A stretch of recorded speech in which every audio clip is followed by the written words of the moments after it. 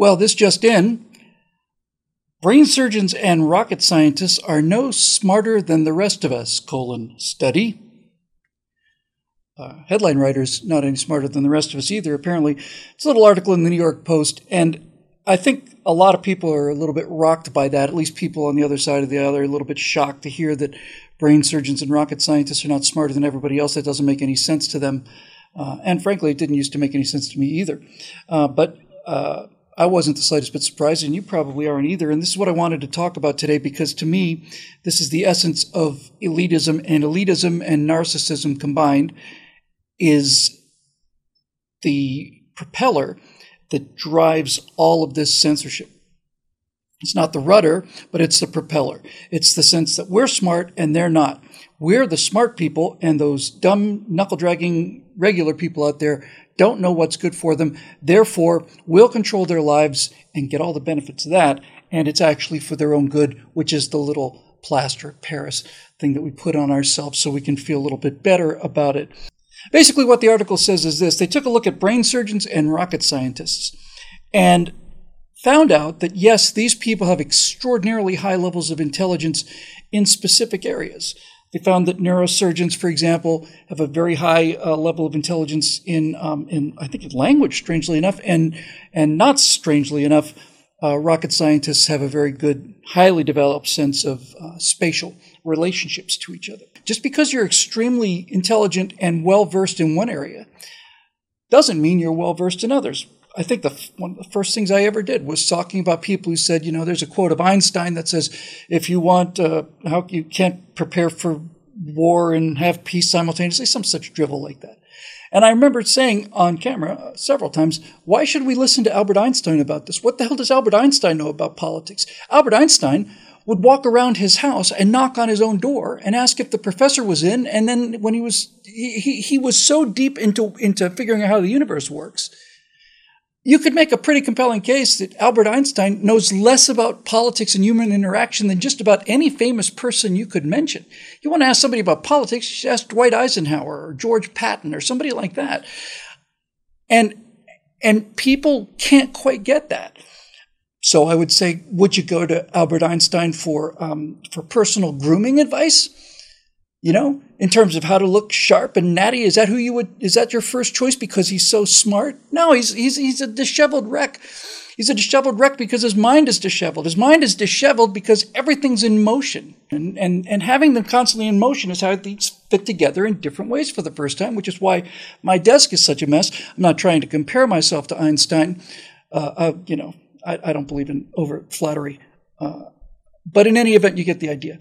Now, one person who understood this dynamic, this sense that just because you're good at one thing doesn't mean you're good at everything else, although you assume you are, is Michael Crichton, who is an actual science writer who actually understands science. And he was talking about this as a result of personal experience. And he coined it. He called it the Gell-Mann amnesia effect. And here's basically what he said. Briefly stated, the Gell-Mann amnesia effect is as follows. You open the newspaper to an article on some subject that you know well. You read the article and see that the journalist has absolutely no understanding of either the facts or the issues. Often the article is so wrong it actually presents the story backward, reversing cause and effect. I call these the wet streets cause rain stories. The papers are full of them. In any case, you read with exasperation or amusement the multiple errors in a story, and then turn the page to national or international affairs and read the rest of the paper as if it were somehow more accurate about Palestine than the baloney you just read. You turn the page and you forget what you know. We just got a strike on our YouTube channel because during our episode on fear-mongering, where Zoe, Rachel, and I talked about the way this COVID pandemic has been handled, we suggested that there might be some inaccuracies in the science, that there might be some actual political agency at work behind all of this.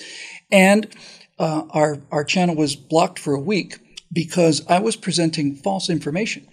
Now, I've often wanted to have a conversation with the people that make these decisions, and I know that they're probably 20 years old with a nose ring and purple hair and couldn't tell you who fought in World War II or on what side.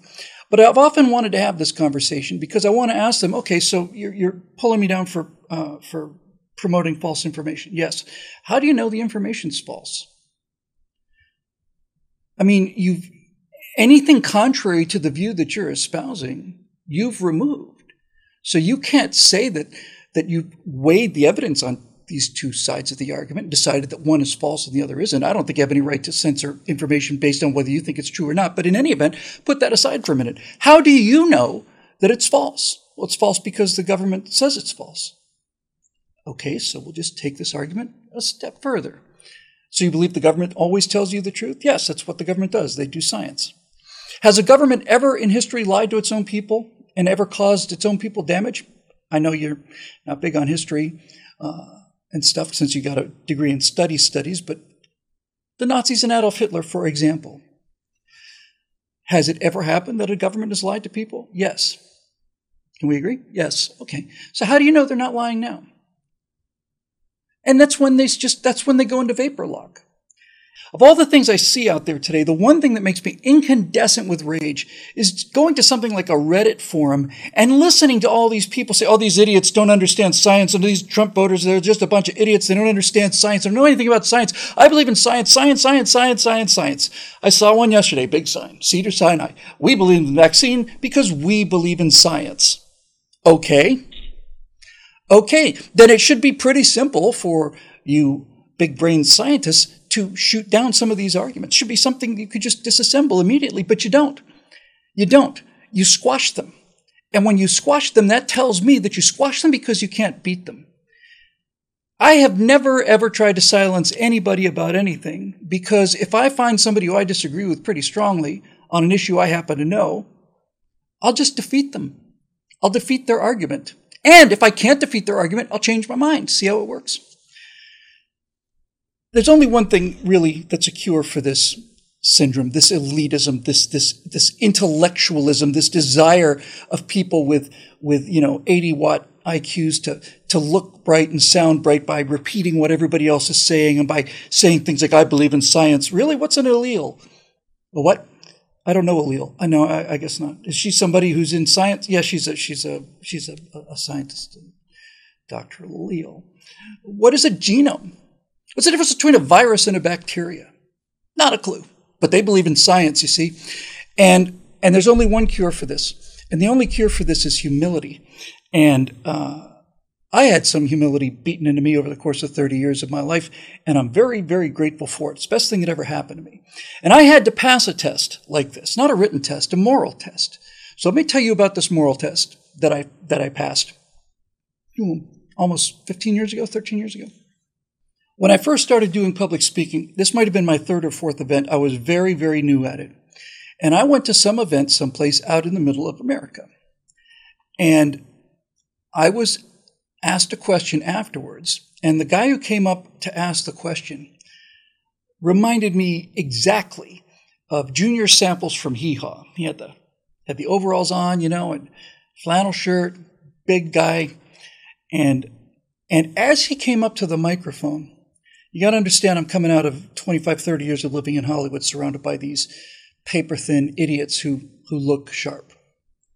As he's walking up to the microphone, I remember this clear as day thinking, so this is my audience, huh? This, why can't I get the cool audience? Why can't I get the groovy, swinging with it, young, hip, awesome, cool audience? Why do I have to get stuck with Farmer Hayseed here? And the second that thought had finished clearing my head, some hurricane of rage followed it. This is all going on in my mind as usual, hearing voices and things like that.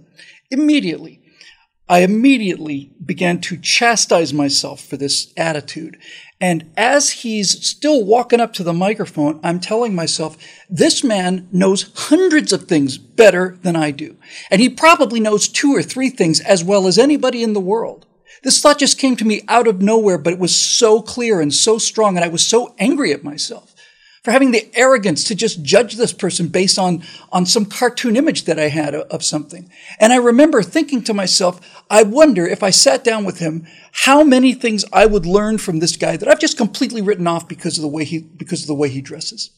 And that to me was like that moment in Lord of the Rings, where they give Galadriel the ring. I'm filled with power. I can do anything. I am immortal. No. Here, have it back. That's exactly what it felt like to me. It was an instant of just vanity and egoism and elitism and condescension and all of it. How dare I, a person of my intellectual quality, be wasting my time in front of these hayseeds and rubes? That's not exactly what I was saying. That's kind of the edges of what I was thinking. And instantly, I just started whacking myself on the head with a baseball bat over that. And I still do it too every day. I don't still do the thing about the audience. That cured me right there. I don't want to go through that again. I don't want to go through what I did to myself again. One time was enough for me. But that sense of, am I wrong? How do I know? I go through this every day. And this is what humility brings you. It brings you a chance to actually learn something new by unlocking the doors of your own absolute arrogance and certainty. And this is the thing about this COVID thing and global warming and all the rest of it. Not that they're wrong, although I think they are wrong, but because they simply state that they're right, they cannot defend why they're right. And when you question them why they're right, and why they can't defend their position, they shut you down. And that to me is a sign that they lose. That's what losers do. They walk away from an argument. That's what losers do. They take their football and go home. So here we are a week without YouTube. I don't care, really. I don't care. I know these messages get out there. And since this one's going to be on Rumble only, I'll post it probably later on YouTube, although who knows.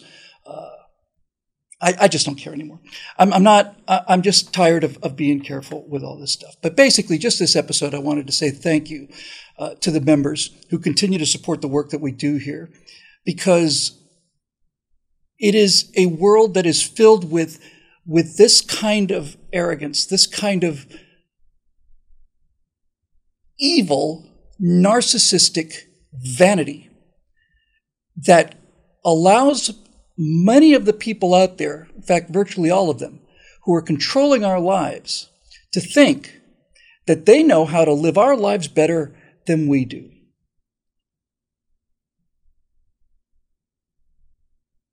That's just wrong. It's not true.